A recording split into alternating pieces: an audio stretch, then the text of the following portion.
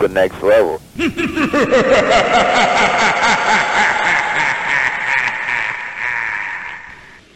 Anxanamen, my love has lasted longer than the temples of our gods. No man ever suffered as I did for you, but the rest you may not know. Not until you are about to pass through the great night of terror and triumph. Until you are ready to face moments of horror for an eternity of love. Until I send back your spirit that has wandered through so many forms and so many ages. But before then, Bast must again send forth death. Death to that boy for whom love is creeping into your heart. Love that would keep you from myself. Love that might bring sickness and even death to you. Do you have to open graves to find girls to fall in love with?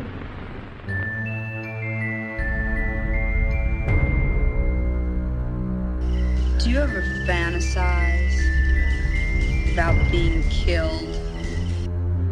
Do you ever wonder about all the different ways of dying? You know, violently? And wonder, like, what would be the most horrible way to die?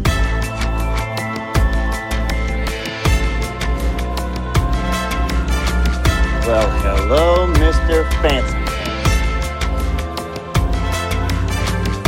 Never get out of bed again. Never get out of bed again.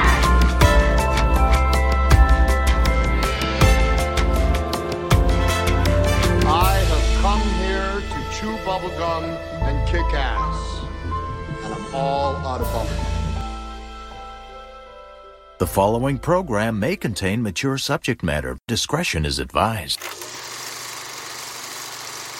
Okay, so let me get this straight. Let me make sure I have this right here. There's this petition going around online right now to have the brutal slayings of firefighters. The scene is in the upcoming Halloween Kills movie. We want to have those scenes removed because some firefighter-to-be, he's not even an actual firefighter. He's just in training. He got offended because Michael Myers kills firefighters. Do I have this right? Apparently, in the first couple days, he only had 12 signatures. But anyways, we want fictional killings removed from a horror film because some kid found them offensive. Are you fucking kidding me right now? I mean, talk about wonderful exposure. This is amazing publicity. Like, thanks, kid. You got everyone talking on the social medias. And now Halloween Kills is trending, as the kids say these days, even more than it already was. This is priceless. I mean, at the same time, you are aware that, you know, Michael has also fictionally killed teenagers, doctors, nurses, policemen and policewomen, senior citizens, parents, dogs, I hate him for that one, but whatever, radio DJs, a policeman's daughter, Dawn from Dazed and Confused, his niece, his trashy uncle in the Rob Zombie version, he's killed podcasters, ouch, and not to mention so many more, right? But yeah, let's petition because Michael slaughters through some firefighters so that he can continue to slay on in the sequel to David Gordon Green's hit film from 2018. Great call, kid. Your publicity is helping this movie on massive levels. I mean, seriously, can someone petition my little podcast? Like, have it, like, canceled? Because it might get me some extra exposure, help my ratings a little. Please and thank you in advance? Maybe? Anyway, from the Next Level Network of podcasts and Studio Zero, the podcast that isn't here to put out the fires, but better yet, let's add fuel to the blaze. Welcome back, kids, to What Lurks Behind Podcast Zero. And I am your host, Postmortem Paul. And I almost stumbled on that part too, but I got it right. And this week, jam-packed. Lots to talk about. I mean, it's October, which, interestingly enough about October, I love this month. I really do. It's probably, well, it's not probably, it is the best month of the year. But it's also the most exhausting because everything comes out.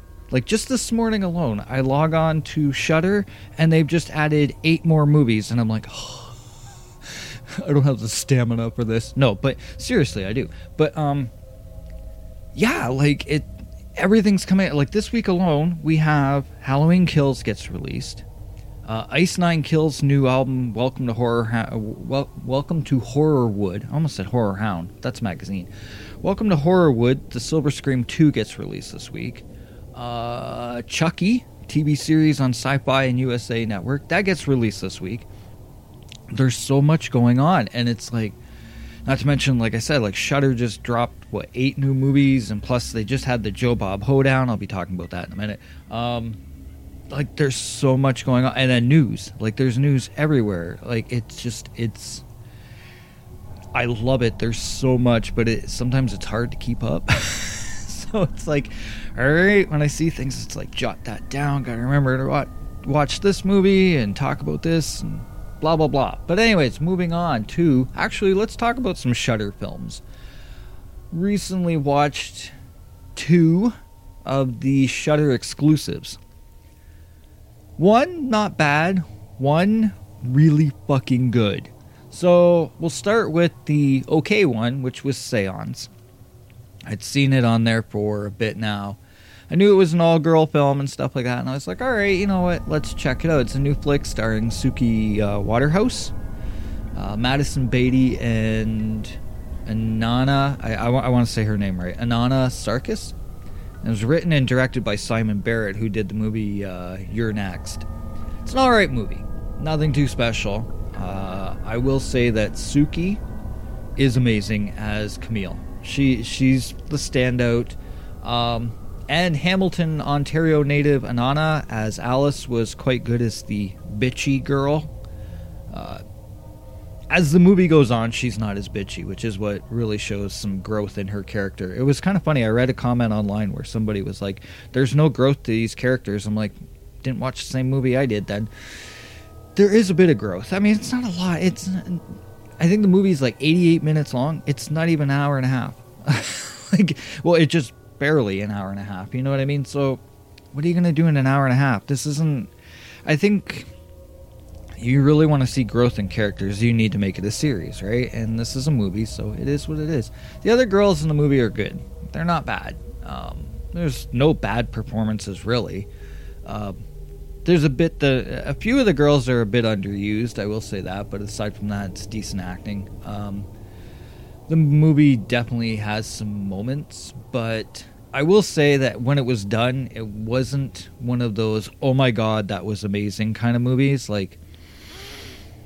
And here's the thing also, is that I realize that not all movies are going to have that factor. They're not all going to have that element of, OMG, must post on social media right away about how much I love this movie. Not every movie's going to have that. And with Seance, it didn't. I'm not saying I hated the movie. I didn't mind it. I still walked away going, well, it wasn't a waste of time. It was a decent movie. But I think it's also because it didn't do anything really new. There is a cool twist at the end of the movie, but it's also a twist that I sort of saw coming. So it was like, whatever. Still, though, nonetheless, it's worth the watch, and I was like, I'm going to mention that on the show as a recommendation. I mean, it is worth checking out. It's just... If you're going to give it like a ranking out of, let's say, out of 10, it's probably like a 5 or a 6. It's not through the roof amazing. The one that is, though, is a movie called The Boy Behind the Door. Now, that one, holy shit. That was 88 minutes. That was actually the movie. That was 88 minutes. I forget what Seance was. So The Boy Behind the Door, 88-minute long movie. Basically, your cast is... 2 boys, 2 kidnappers, and a couple cops. That's basically it. This movie is tense as fuck. 88 minutes will go by extremely fast, and it's excruciating at the same time because it is a very tense film. It's very quick-paced. wastes no runtime at all. The 88 minutes of the movie is fully packed. And basic premise, 2 kids are kidnapped and they have to escape their kidnappers. That's the very, very basic bare bones to this movie. I don't want to say anything else because anything else I could say would technically spoil this. And this is one that I'm seriously... Eventually it will be a full breakdown review on this show. Today I'm just mentioning it because everybody right now is watching horror films for October. Make sure this is one of them you watch. This one is fucking amazing. And what pulled me in was when I was looking on Shudder, I saw that it had the 5 out of 5 skulls rating or ranking or whatever. And at the same time, I was reading some of the comments, and every single person was saying the same thing. Holy shit, this movie was tense. I was on the edge of my seat the whole time. This and that. And I'm like, wow. And it was consistently down the line. I think I saw one bad review out of 100, and I'm like, okay, I'm in.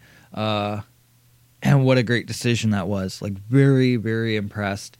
The 2 boys, Lonnie Chavis and Ezra Dewey, are amazing. And here's the thing. This is something to remember when you go into this movie. This movie is you're watching 2 kids that, 1, are acting their asses off, but 2 are acting like kids. So I did see a few reviews online where people were saying, well, the kids make dumb decisions. These kids are supposed to be, I think, 10 and 11 years old. Try being a kid, being kidnapped, you're panicking, you're scared for your life, and you're going to make, bang-on great decisions? No, you're not.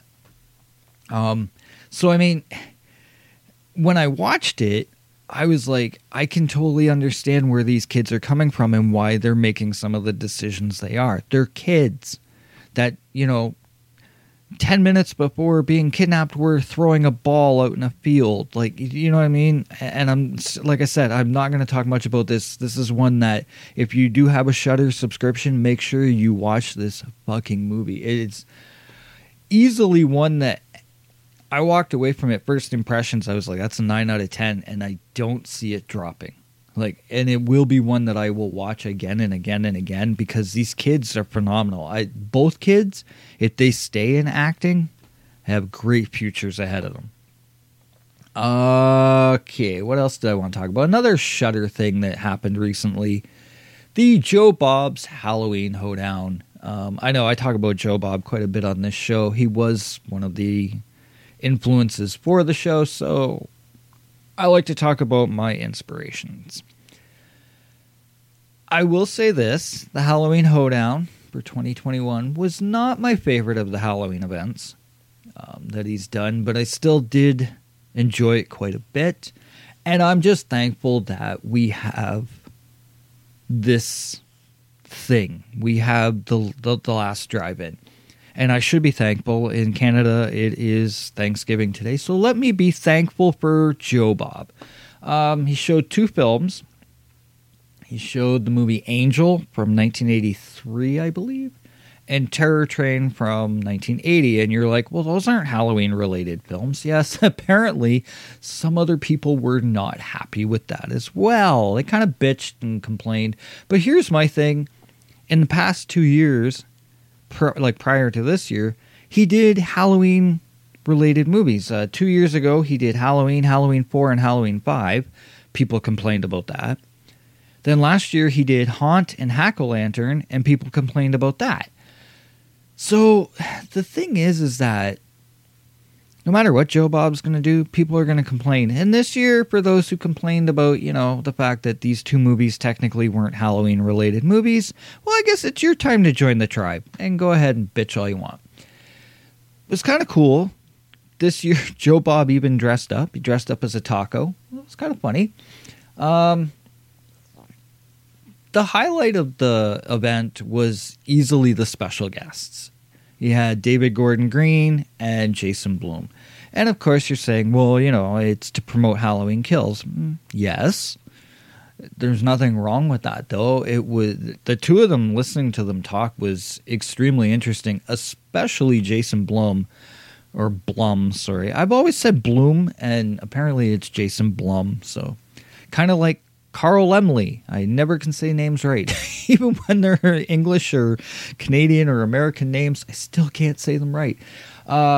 Anyways, there was at one point he was talking about the whole idea of paying actors. And it was great just listening to it because we all know that, well, I don't know if everyone knows this, but Hollywood likes to play this little game where they always say that no movie makes a profit. And Jason Blum, when he started at Blumhouse and, started making films and whatnot, his approach was completely different. He changed all that shit and said, no, what we're going to do is we're actually going to compensate our actors for being in these movies. So if the movie hits a certain point, they get an extra bonus, and I pay them by giving them an extra check. And it was funny because he makes this point of saying, when you pay your people, they want to work for you more and more and more. And I'm like, do you know if every type of business in the world actually went with this model, people wouldn't mind actually working. Like, seriously. And I even think, like, within my own profession, like, well, I call it profession, whatever. It's a jokey little retail job. But, I mean, if you pay your people, they'll do a good job. At my job, people are always complaining about how no one does a good job. Well, you pay them peanuts, you're going to get what you get. So it was very interesting listening to Jason Blum talk about that. And if you actually look at Blumhouse films, how many actors constantly return. And it's something that once I heard him talking about that, I'm like, wow. Like, this dude, like, I may not like every film that Blumhouse has released, but listening to him talk, I'm like, kudos, dude, full respect. But I mean, overall, the event was fun. It was 6 hours long for 2 movies, so a lot of content there. There was a lot of great interviews and whatnot. As for the films, Angel is one. This was my first time seeing it, actually, so it was kind of cool. Not one I think I'd return to often. It was an alright film. I didn't hate it, but it's one that I was like, okay, I've seen it. If I'm ever going to watch it again, it would be because I want to watch the Joe Bob segment, so I would watch that version of it. But it's not... I don't know. It wasn't my favorite choice. But, I mean, again, great interviews with David Gordon Green during that film. And then Terror Train, well, obviously I'd seen that before, so it was like, okay, the movie's here. It's kind of cool, kind of fun to watch. It's a New Year's movie if you really break it down. So it was like, wrong holiday, but okay, whatever. I'm just happy we have these things. I'm happy we have Joe Bob. I'm happy that we have Darcy the Mail Girl and The Last Drive-In and all that other shit. So, I mean, it was great. And Shudder, they did something for us this year. That's all we ask. But that's enough talk about Shudder stuff. I've talked enough about Shudder. I want to talk about something really quickly. Something I discovered on Instagram, of all places. It's a book. I know, I don't talk about books very often on here. The next 2 topics actually will kind of talk about books. First one is a kid's book, and you're like, oh shit, here we go. It's a book called The Year Without Halloween. It was one of those weird things. I was on Instagram, and in somebody's stories, I saw them post about this book called The Year Without Halloween. And it's a kid's book done sort of like the old Richard Scarry. Is it Richard Scarry I'm thinking of? No, not Richard Scarry. I'm trying to think of Robert Munch. His books, like the Paper Bag Princess and stuff like that. It's done kind of like that, illustrated sort of like comic style, but it was a cute little book written by Shane Bitterling. And I saw the book, and so I looked it up and found out that here in Canada on Amazon it was really inexpensive, and I'm like, it looks kind of cute and had rave reviews and everything, so I'm like, all right, I'll check it out. And I'm not gonna lie, it's a good little kid's book. It's about the year that quote unquote Halloween was canceled, so I was a little nervous about how I would receive the book. And there's no mention of Cough Cough in it. So I was like, okay, this is kind of cool. And it's more talking about the idea that, stores were closed and people were staying in and stuff like that. And it was about how it affected kids, which was something that, I I remember last Halloween thinking about, well, shit, like, you better allow kids to at least go trick-or-treat. I mean, fuck. They've had to deal with everything in this adult world of bullshit. You know, at least give them that night. And so that's kind of what this book was about. It's a book about keeping the spirit alive, even though the normal traditions, you know, can't be enjoyed, which was a really good message. The story is about a kid named Boone, which is funny because when I saw the name Boone, it reminded me of Nightbreed. But anyways, a kid named Boone, sorry, not Boond. He was sad because nothing was open and he couldn't enjoy trick-or-treating with his friends. He couldn't do all his typical Halloween traditions. And his mother, being the smart one, she decides, well, hold on a second. Halloween doesn't have to be canceled and doesn't have to die. We will do things within our limitations. So they turn their house into like Dracula's castle, and Boone dresses up as Dracula. And they have fun doing all the things that they could do, including listening to a record of, you know, spooky sounds, which is something I still do at 46 years old. I love listening to sound effect, like tapes and records and obviously old soundtracks and stuff like that. I love doing that. But like, and you know, he does the bobbing for apples thing with his mom and all this. It's a great little book. It's only, I think it's like 36 pages long. It's a very quick read. Every page rhymes, so it's very creative that way. But it's a great little book with a good message that, you know, sometimes it's the little things that matter. And it's all about how you keep Halloween in your heart. And for those of you who have listened to this show throughout, and I mean, even if you're new to the show, it's kind of the way I've approached pretty much every day for the last couple decades, you know? Like, it's just, every day is Halloween to me. Like, not that I have to be out, you know, trick-or-treating every day or dressing up in costumes every day, but just, it's about just keeping the spirit alive and always loving all the good things that come with Halloween, which includes, you know, jack-o'-lanterns and horror films and spooks and, you know, just fun, cool stuff. And that's what this book was about, and that's what caught my attention. And I was like, I'm in.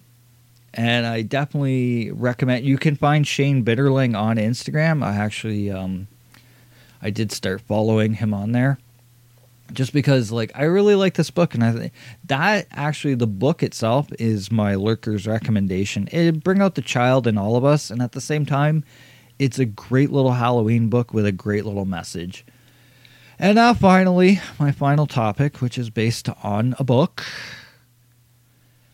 and this is where I get a little ranty. Okay, so Hellraiser. Oh yeah, Hellraiser. There's a series coming out, but there's also a movie coming out. A movie that's being released by Spyglass and Hulu.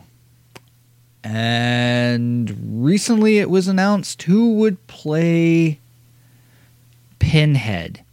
Pinhead is not the actual name of the character. It's something that through pop culture has kind of caught on, but Pinhead was originally just a name that the special effects crew gave the idea of the makeup to the idea of the character because he's got pins in his head and whatever. Anyways, this past week it was announced Jamie Clayton, who is a transsexual actress, will be playing the Hell Priestess, or Pinhead. And in typical social media ways, people have exposed themselves yet again. I'm really stalling on saying this because I'm going to say it just as plain as simple as I can.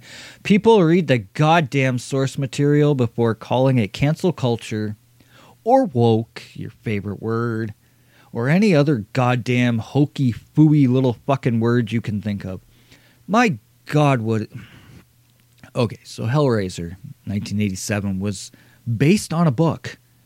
Yeah, for those who didn't fucking know. The original novella, called The Hellbound Heart, was written by Clive Barker before the fucking movie even came out. And you want to know something about Pinhead? You know, your little hell priest. You want to know something about him? He was androgynous. meaning it was androgynous. It had no sex, for crying out loud. And it had a wispy feminine voice, if you read the book.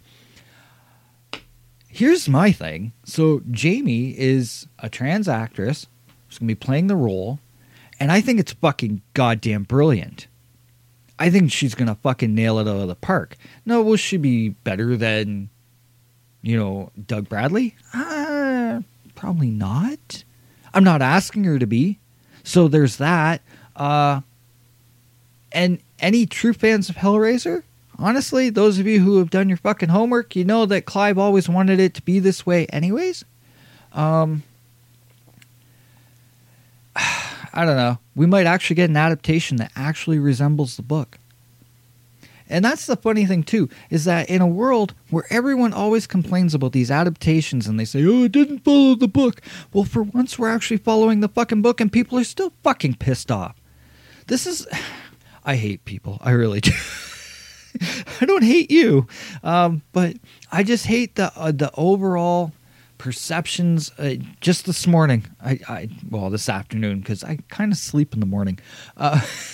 I log on to the social medias to see if there's, anything worthwhile talking about. And I found out that in the comic book world of DC Comics, so Clark Kent's and Lois Lane's son, John Kent, apparently is coming out as bisexual. And the world is freaking out. Not my Superman. He's not Superman. Your Clark Kent is perfectly fine. They didn't change him. But people are freaking out. And it's like, why? If you don't like something, fucking walk away from it. It says the guy who likes to pick fun at Hocus Pocus. But I'll be honest with you. I mean, if there's people out there that love Hocus Pocus, that's fine. Please, enjoy the movie. I honestly don't fucking care. It's not my thing, but I'm not going to shit on people for liking it. The thing is that getting back to Hellraiser, David S. Goyer and Clive Barker are working to make a faithful adaptation of the Hellbound Heart. Obviously, there'll be some minor changes. That happens with everything. But do you guys remember Revelations or Judgment? Fuck, even Hellworld. What the hell was that? But, okay, Hellworld is guilty pleasure for me just because of all the actors and actresses that were in it. But Henry Cavill was in that, by the way, I might add. But I mean, my God, the last two Hellraiser movies that we've had have been fucking god-awful. And Clive Barker has full rights to this. He's coming back. He's overseeing it.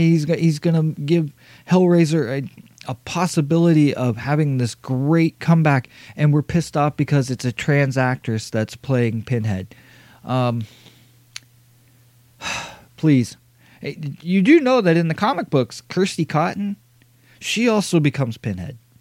So it's not the first time, or the second time actually, that, a female is Pinhead. I don't know. I don't fucking get it. This is the world we live in. You know what? Let's just move on. I don't want to be bitchy. This is a fun podcast. This is a fun episode. Lots to talk about, and I'm going to be your history teacher today. Because we're going to talk about a movie that many have come to call Dracula in the Desert. Yeah. Did I mention what episode 106 is? Yeah, episode 106. It's the Octoberween Universal Studio Monsters event, Volume 2. A little movie from 1932. Oh, see, I rhymed. Ha ha ha. But, no. So this movie stars Boris Karloff. They credited him as Karloff. I thought that was awesome. But anyways, it's a movie that is unlike some of the other monster films, but it's still very solid in its own right. Let's say we're going to do the trailer timeout, and when we come back, full on talking about bandages and Egyptians and a director and an actress that didn't get along. From 1932, we will come back and talk about The Mummy. Back in the splat, kids.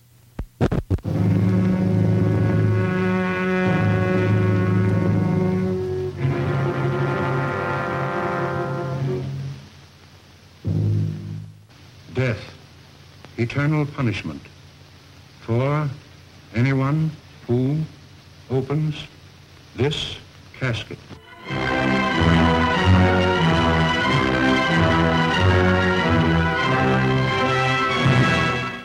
The Mummy. Is it dead or alive? Human or inhuman? You'll know. You'll see. You'll feel the awful, creeping, crawling terror that stands your hair on end and brings a scream to your lips. There's nothing on earth like The Mummy. You will not remember what I show you now, and yet I shall awaken memories of love and crime and death. Now I know his horrible plan. He is going to kill her and make her a living mummy like himself.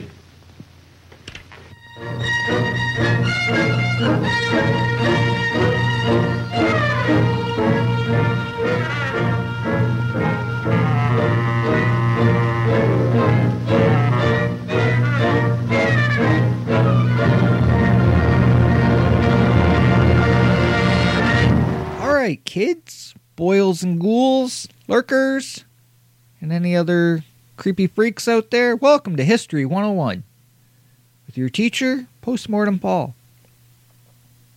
All right, not actually a history teacher.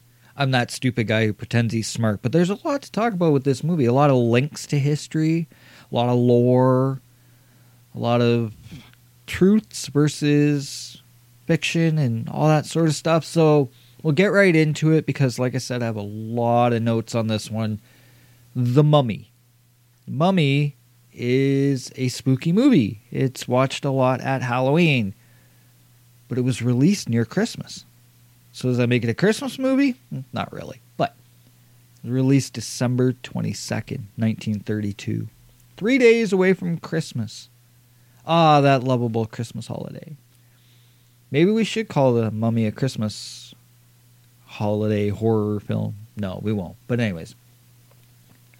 The Mummy was directed by Carl Freund, and you may remember that name if you tuned into the Dracula episode, a month and a half ago, something like that. Anyways, he was the cinematographer for Dracula. That was also the uncredited director, because he kind of took over directing duties while Todd Browning was doing other stuff and whatnot.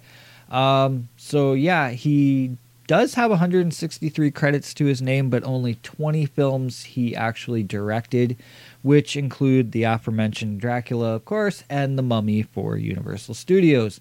He was the cinematographer on Dracula. For this film, he was specifically hired to direct, so it's technically his first directing credit, especially for a film in the United States. But he also was the cinematographer on Fritz Lang's Metropolis, which Metropolis is, well, it's more sci-fi than anything else, but it's got its creepy elements. And so Carl knows how to do the creepy pretty good, I guess you'd say. The movie is filmed by Carl Laemmle Jr. See that? I said his name right. Yay! The screenplay was written by John L. Balderston. From a story written by Nina Wilcox Putnam and Richard Scher. Now, Nina, she was uncredited for, but she also wrote the movie The Mummy's Hand, which came out 1 year before this. Basically, same story. Keep in mind that Mummy's Hand is not to be confused with the 1940 film The Mummy's Hand, which came out after this. See, it's kind of funny because, like, in 2021, we're always talking about remakes and sequels and reboots, and we get all pissed off about it. And why didn't they change the title and this and that? In 1931 and in 1940, there were two movies, both called The Mummy's Hand. The 1941 is the one that's a little bit more famous, but there was one that came out a year before this movie, shared the same premise and all, but was written by Nina Wilcox Putnam. And then Richard Scher, he also helped work on the 1931 Frankenstein movie that I just talked about last week. So, special effects. Special effects were done by John P. Fulton. He worked on 253 films.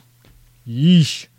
However, some of those are quite the Titanic-sized films. We're talking films like Frankenstein, The Invisible Man, and he worked on 4 of the sequels, which I might add got him attention by the Academy, and he even got some nominations for that.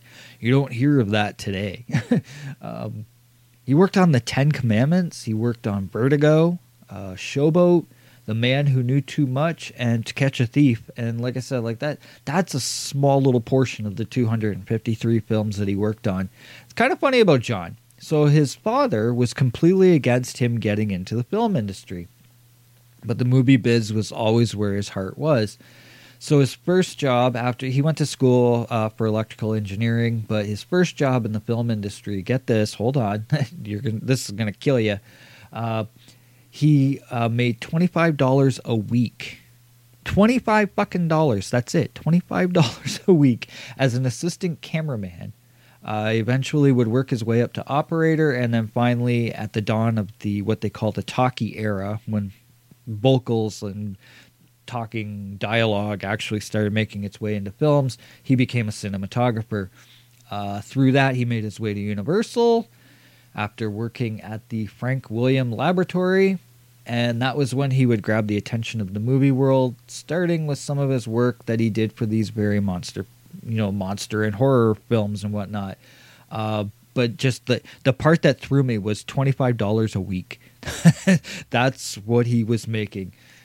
Yeesh. And in this era, $15 an hour is considered minimum wage. Like, just it's mind blowing. But the music for the film was uncredited, but it was done by James Dietrich, known primarily for work he had done on short films.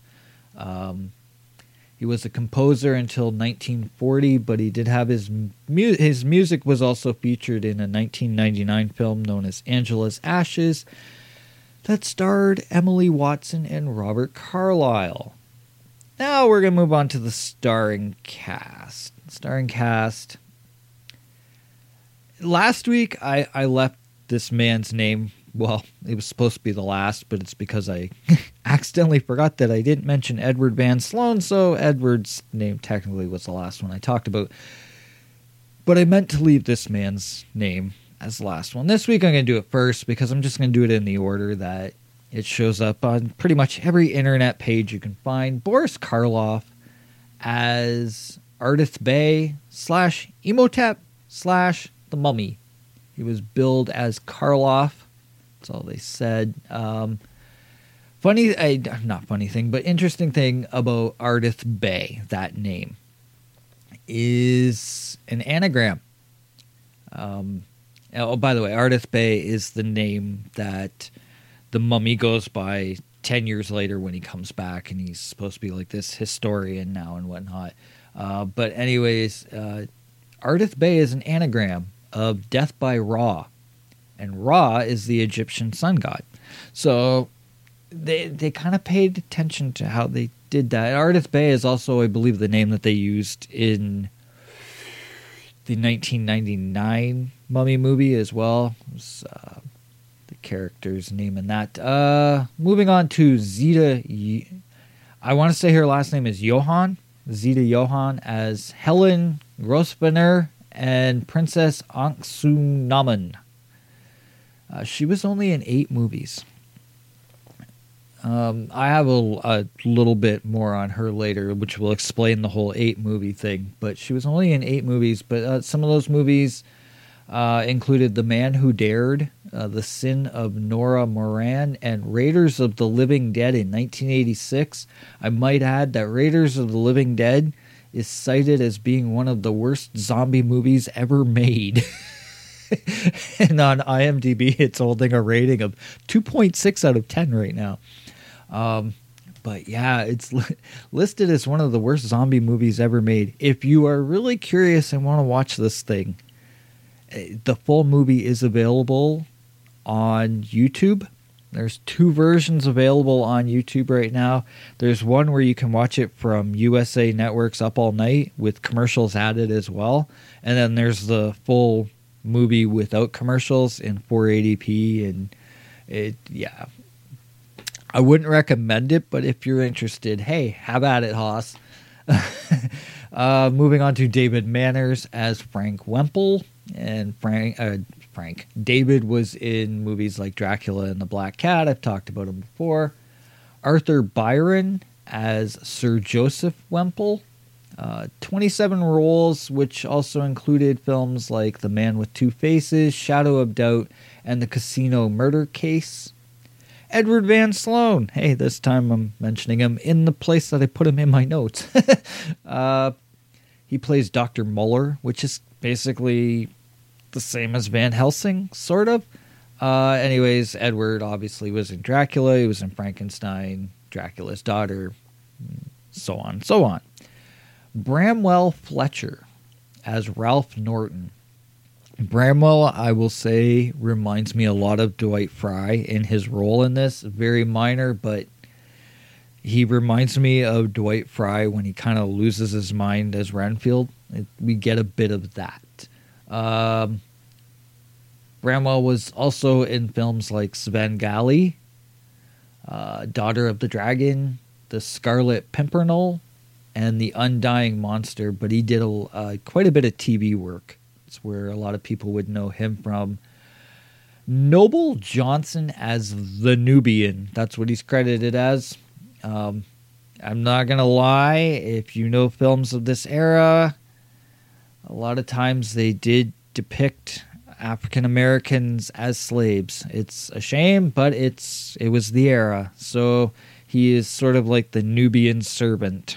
In other words, they were portraying him as a higher up slave. It was the times. It's sort of, I mean, at least his character is important to the story.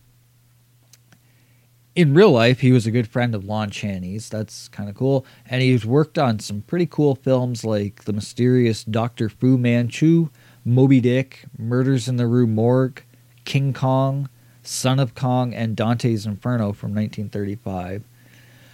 To end it off, we have Catherine Byron as Frau Mueller, Leonard Moody as Professor Pearson, and James Crane as Pharaoh Amenephis. The runtime for the film is 1 hour and 13 minutes. It was considered approved as it was pre-code, so not technically a rating. And the budget was $196,000. I have no clue what it grossed. Synopsis for the film. Well, yeah, you guys, you know what the movie's about, but I'm going to do it anyways. A team of British archaeologists led by Sir Joseph Wemple discover the mummified remains of the ancient Egyptian prince Imhotep, along with the legendary Scroll of Thoth. When one of the archaeologists recites the scroll aloud, Imhotep returns to life, but escapes. Several years later, Imhotep has taken on the guise of a wealthy man as he searches Egypt for his long-lost love, whom he believes has been reincarnated as the lovely Helen, played by Zita Johann. For this segment of the podcast, I'm calling it From the Mummy's Tomb. So, where to start? Well, let's start like this. Okay, so unlike its predecessors, Dracula and Frankenstein, both of those were based on books. Kind of like Hellraiser. But anyways, The Mummy, however, was not based on a novel. It was inspired by, in 1922, the tomb of Tutankhamun was found, and it was, opened and whatnot. That's what this was inspired on. It was inspired on the finding of King Tut's tomb. It was also partially based on a 9-page treatment that was written by Scheer and Putnam called Cagliostro.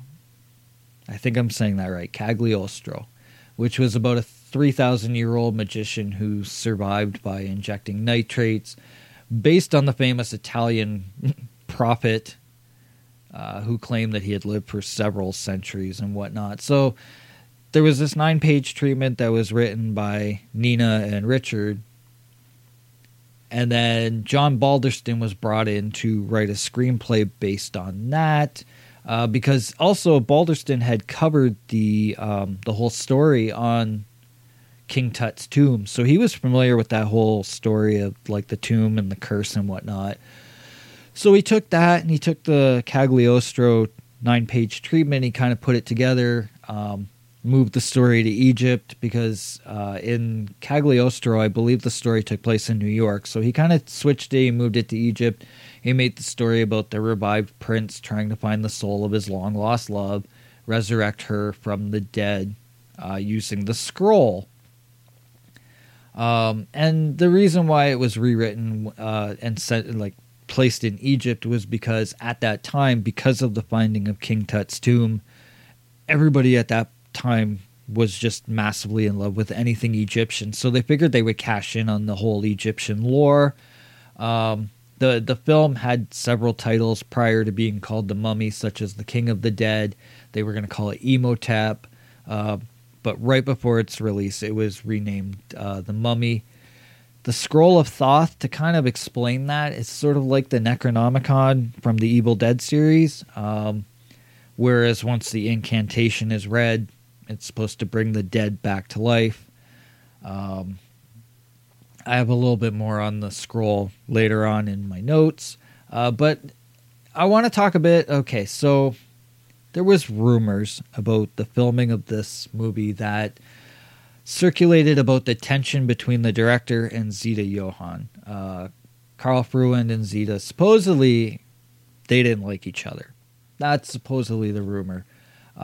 One story that has circulated is about how Zita had Karl and his wife over one night for dinner, and Karl, apparently trying to antagonize Zita, told her that in parts of the movie she would have to film from the waist up completely nude.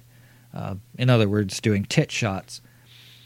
She apparently knew that he was trying to piss her off, so she went along with it to try and counter it and said, go ahead, I'll do it as long as you can get it past the censors, because as everyone knows, I mean, I've talked about this even just last week during the Frankenstein episode, the censors were very strict back in the 30s. So her whole thing was, yeah, sure, I'll do some nude shots, but let's see you get that past the censors, trying to piss him off. Whether or not the story is true, that's the whole thing that's up for grabs, because there's been a lot of talks, especially over the past 10 or so years, that are claiming now that a lot of these quote-unquote interviews that happened with stars from The Mummy never actually happened. It's just shit people made up to, you know, have their controversy with the film and whatnot. I'm not going to lie. Look, man, here's the thing about The Mummy. Like, my grandparents were barely even teenagers at the time this movie was released. My mom wasn't even born for another 20 years, so that tells you where the fuck I was. There's no fucking way I'd know the truth to all of this. I don't know. I read stories on the internet and I go, sounds good. But then I'm following up and I'm finding out that now people are saying these stories aren't true, this and that. I don't fucking know. Now, one thing that apparently is very true is that the actress Zita did enjoy working with Boris Karloff, and that she has been interviewed where they have video interviews of her saying, you know, he was a joy to work with. Apparently, though, she did say he always seemed like he was sad. Apparently, Karloff would come off as being somewhat depressed.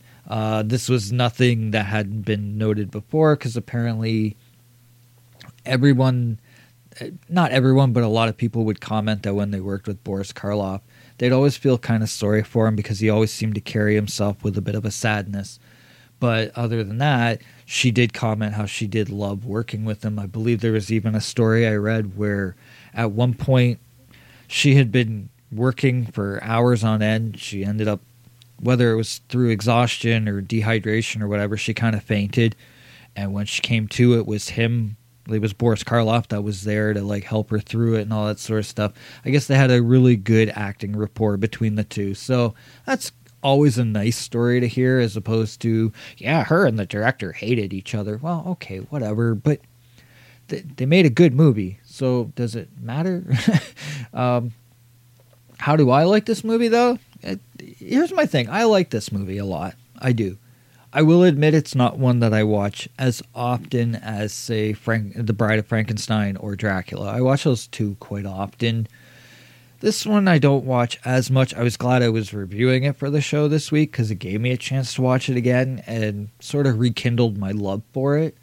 The thing with this movie, I know I've been saying how like this is the month of the Universal Studio monster movies, and I was going to talk about all the monsters and stuff. This is less of a monster movie, more of a tragic romance when you actually break this story down, which is kind of weird because I mentioned earlier how like certain people have said that this is like basically Dracula in the desert. It has some of the same beats. It does, but Dracula was not as much a romance.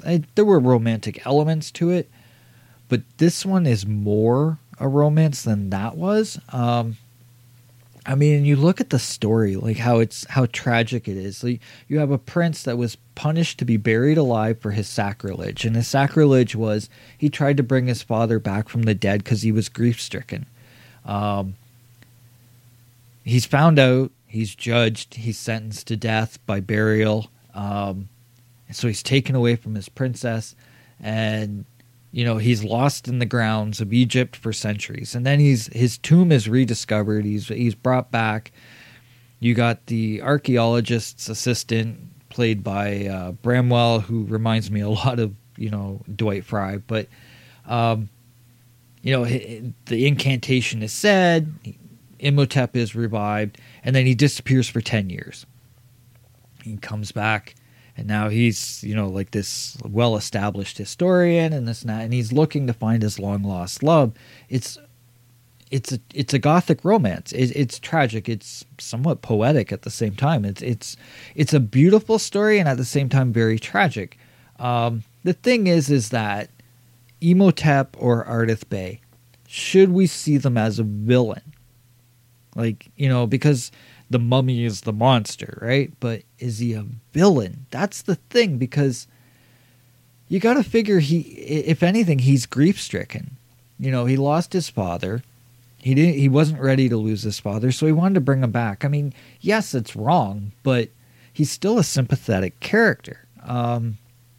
Sort of like the Frankenstein's monster, whereas it wasn't so much he was a villain. He was a sympathetic character because he didn't ask to be brought back. He was brought back against his will. Not that he was you know what I'm saying? Like, he was a creation. With Imhotep was someone who he was really grief-stricken. He couldn't get over his father's death, so he attempted to bring him back using, the scroll, and was caught. And, the law of man says you can't do that, so they buried him alive, which that scene, when they show the flashback and they're showing the bandages being wrapped around his head and everything, and then they show the tomb being put down and he's being buried alive. It's like, think about that for a minute. People say that they think that The Mummy is not so much a horror film. That's a pretty horrifying thought. Could you imagine being buried alive? The fuck you wouldn't be, like, freaked out. But even though, like, I get it, he should have known better than to play with the forces of reincarnation. I get that. But it's relatable. If you think about it, how many of us have lost someone or something or a pet, a loved one, and we haven't wished we could bring them back? I'm not going to lie. As I've talked about on this show before, when I lost Wally, like, it was hard. And I know you say, oh, he's just a dog. When, to me, it was a lot more. And I would have loved to have brought him back. You know what I mean? Like, so it's a relatable story. It's one that makes it stand out. It's one that you can also see its legacy, how it's traveled down the decades.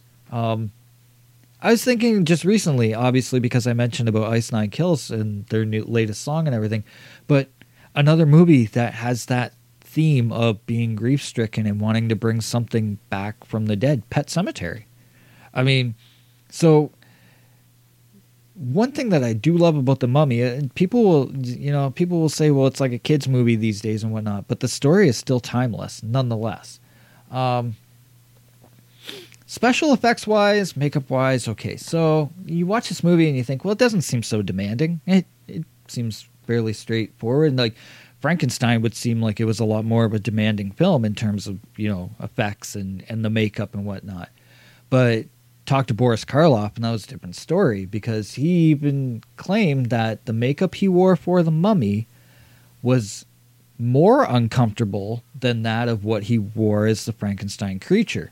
And this is something that I didn't realize, but when you're watching this movie and you see when Boris Karloff's face, like to have the wrinkled effect on his face, that was layers of cotton that were put on his face, and it was like sort of like crusted on his face and whatnot, which apparently made his facial muscles. He had a hard time moving. He had a hard time speaking with that.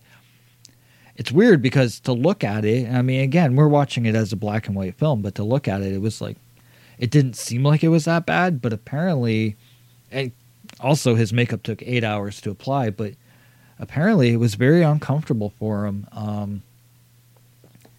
And even though like the Mummy is less monster than the Frankenstein's monster, the makeup itself made it harder for him to deal with. So it's kind of interesting how it has like that effect and whatnot. One thing that I always thought that was kind of funny about this character is, in a way, the influence of the Evil Dead and whatnot, but the Mummy is somewhat like a Deadite way before Ashley Williams even donned that chainsaw and boomstick. But I think of Evil Dead because I think of the Thoth scroll, the scroll of Thoth, which is in this film. It is a fictional artifact. It's not something that actually exists in Egyptian lore, but its inspiration does come from the Book of the Dead.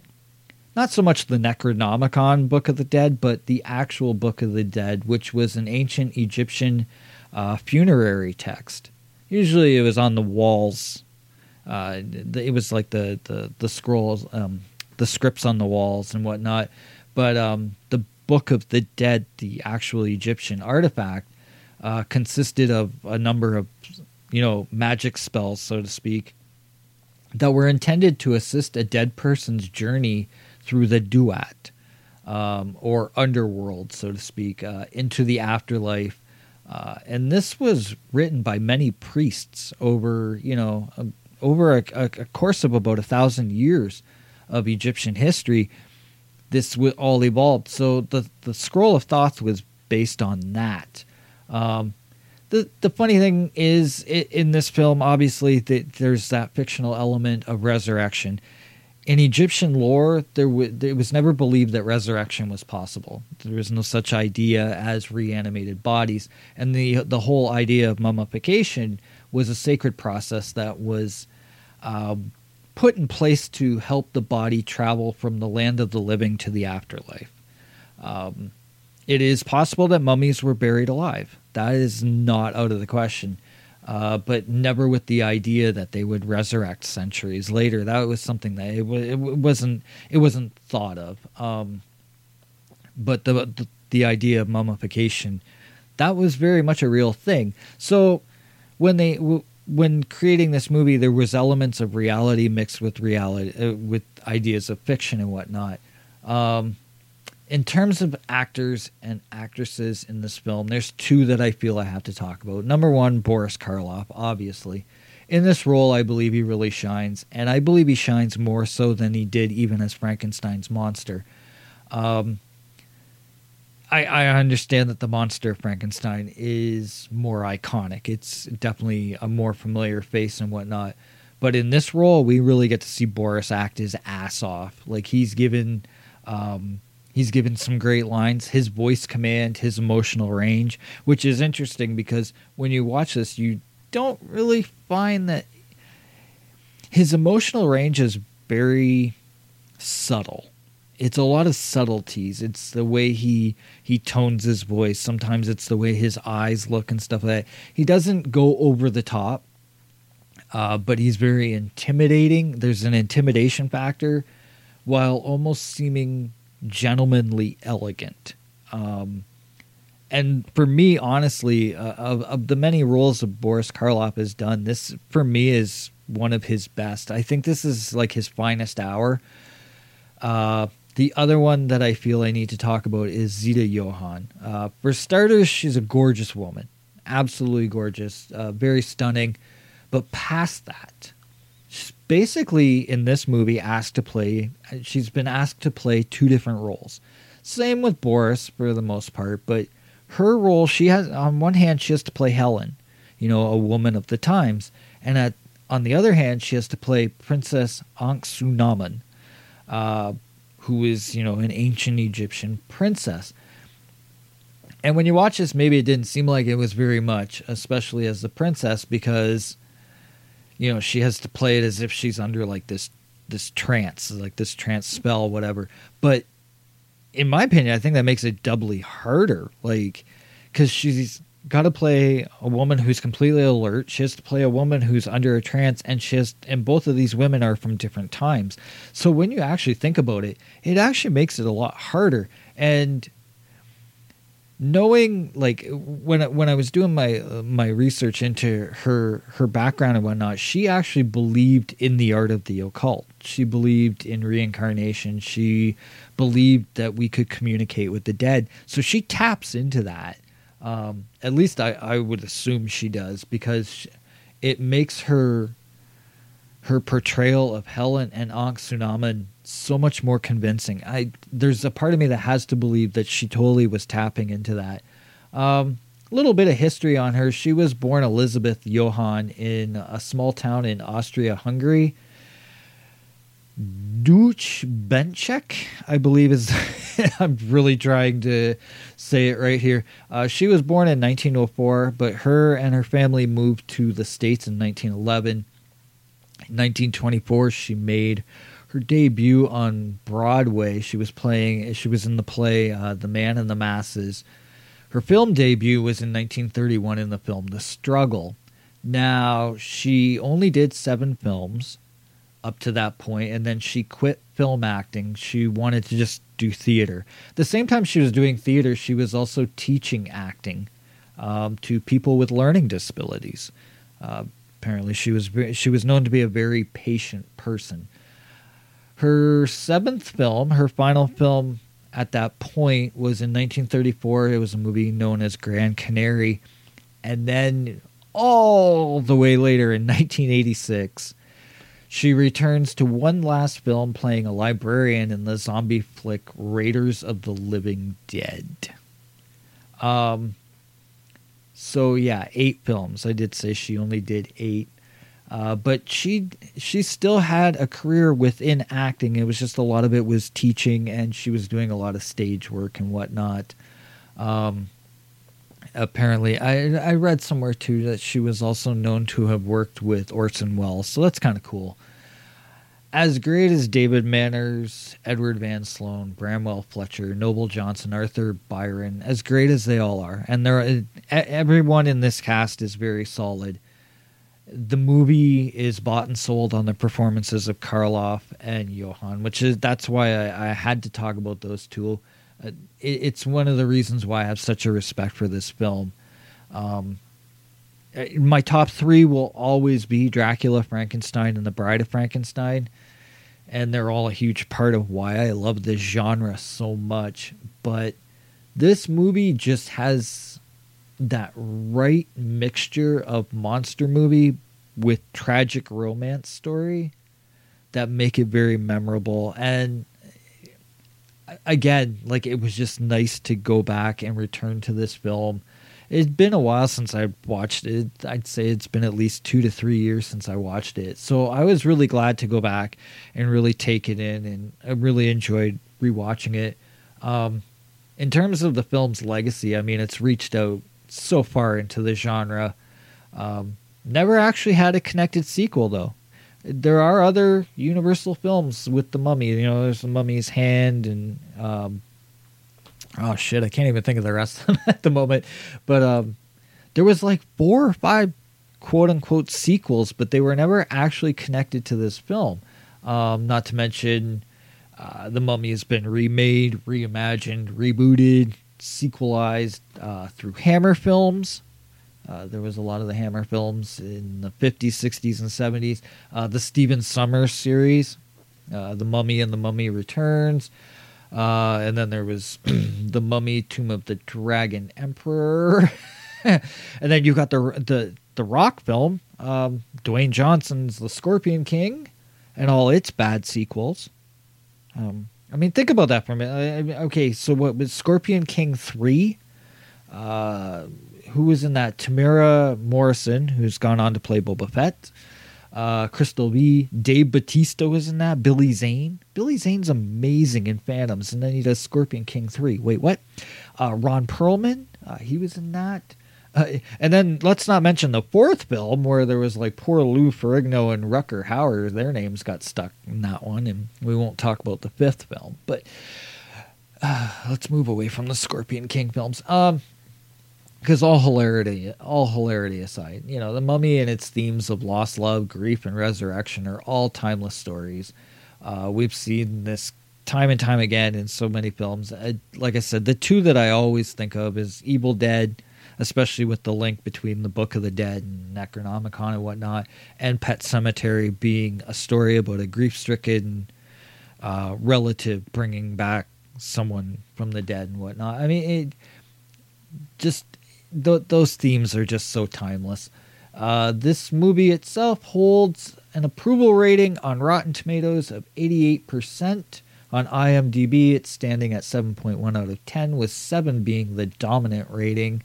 I love this. Even the movie's poster, which is a great poster, by the way, great artwork, was number 15 on Premiere Magazine's the 25 best movie posters ever. I definitely have to agree with that. It's a great poster. Beautifully done. Most critics, to be fair, when I was looking through different reviews and whatnot, most critics have had great things to say about this movie. There are some, like the New York Times, that they called the movie, and I quote, costume melodrama for the children. Yeah, all right, whatever. Podcast 0 rating. This is how I see the movie, okay? This is my summary of everything that I took in from doing this film this week. It's unlike the two films before it, Dracula and Frankenstein, but that doesn't mean it's not a worthy successor to the two juggernauts either. Where Boris did a lot of grunting in Frankenstein, here he is given a palette of dialogue to play with, and he shines very bright with it. That I love his performance in this movie. Zita Johann is mesmerizing. She's gorgeous, wonderfully convincing as both Helen and Anck-Sunamun. The other supporting cast, they all complement the film well. There's no performance in here that is seen as derailing or out of place. It's a full package when it comes to the acting.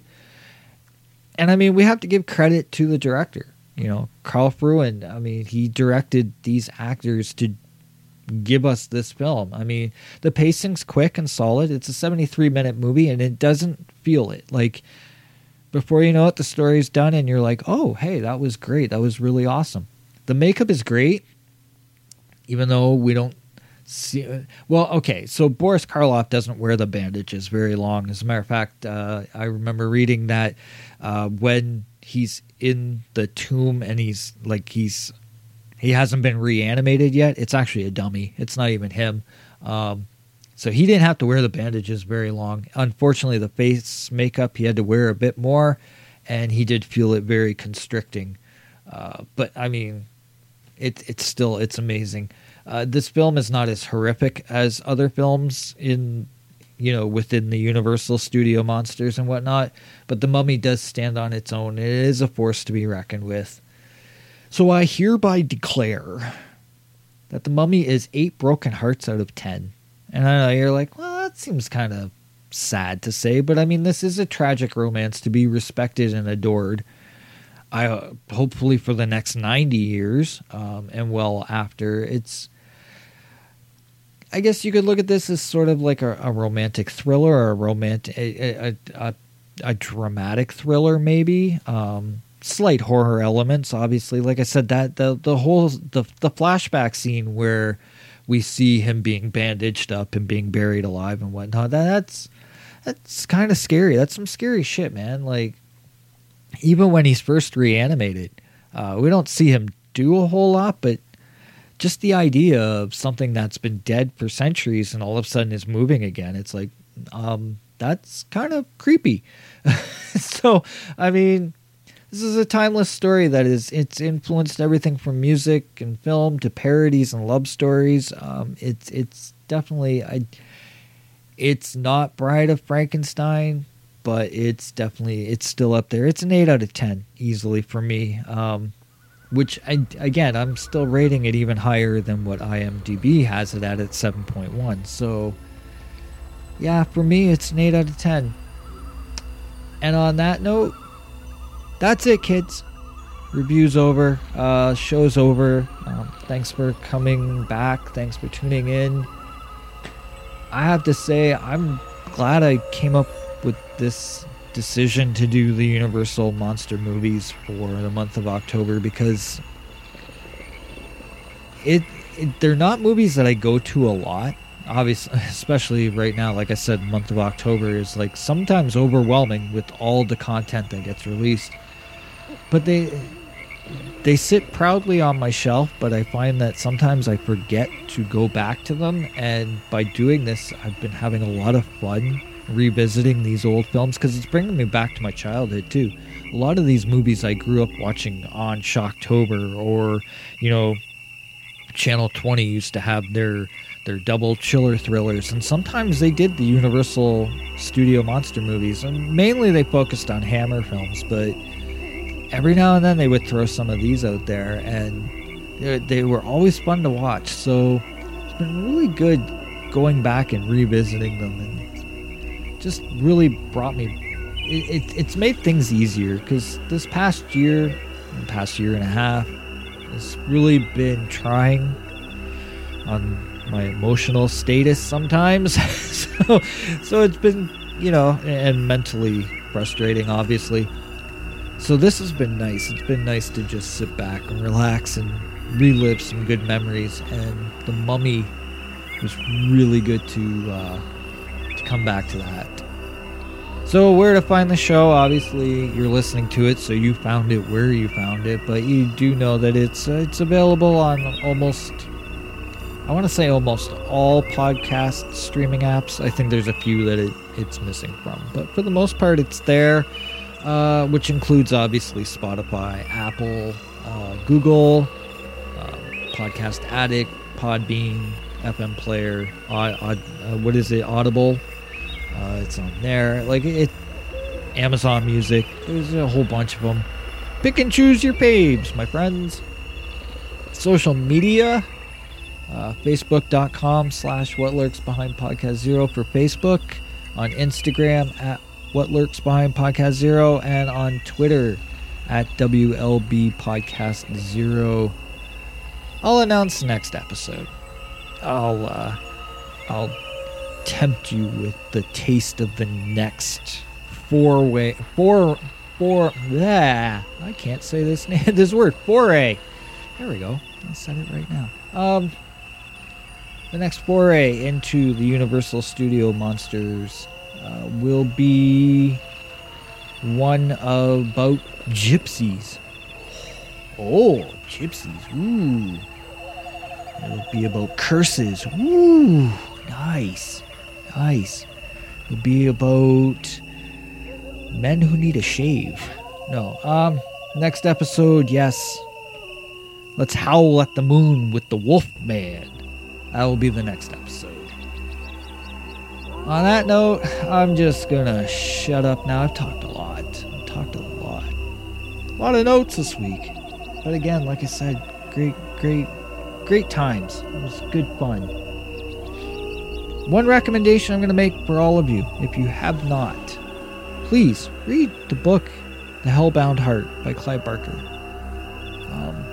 Because I think that a lot of people are going to see that, this movie that David S. Goyer and Clive are working on might actually be really fucking good.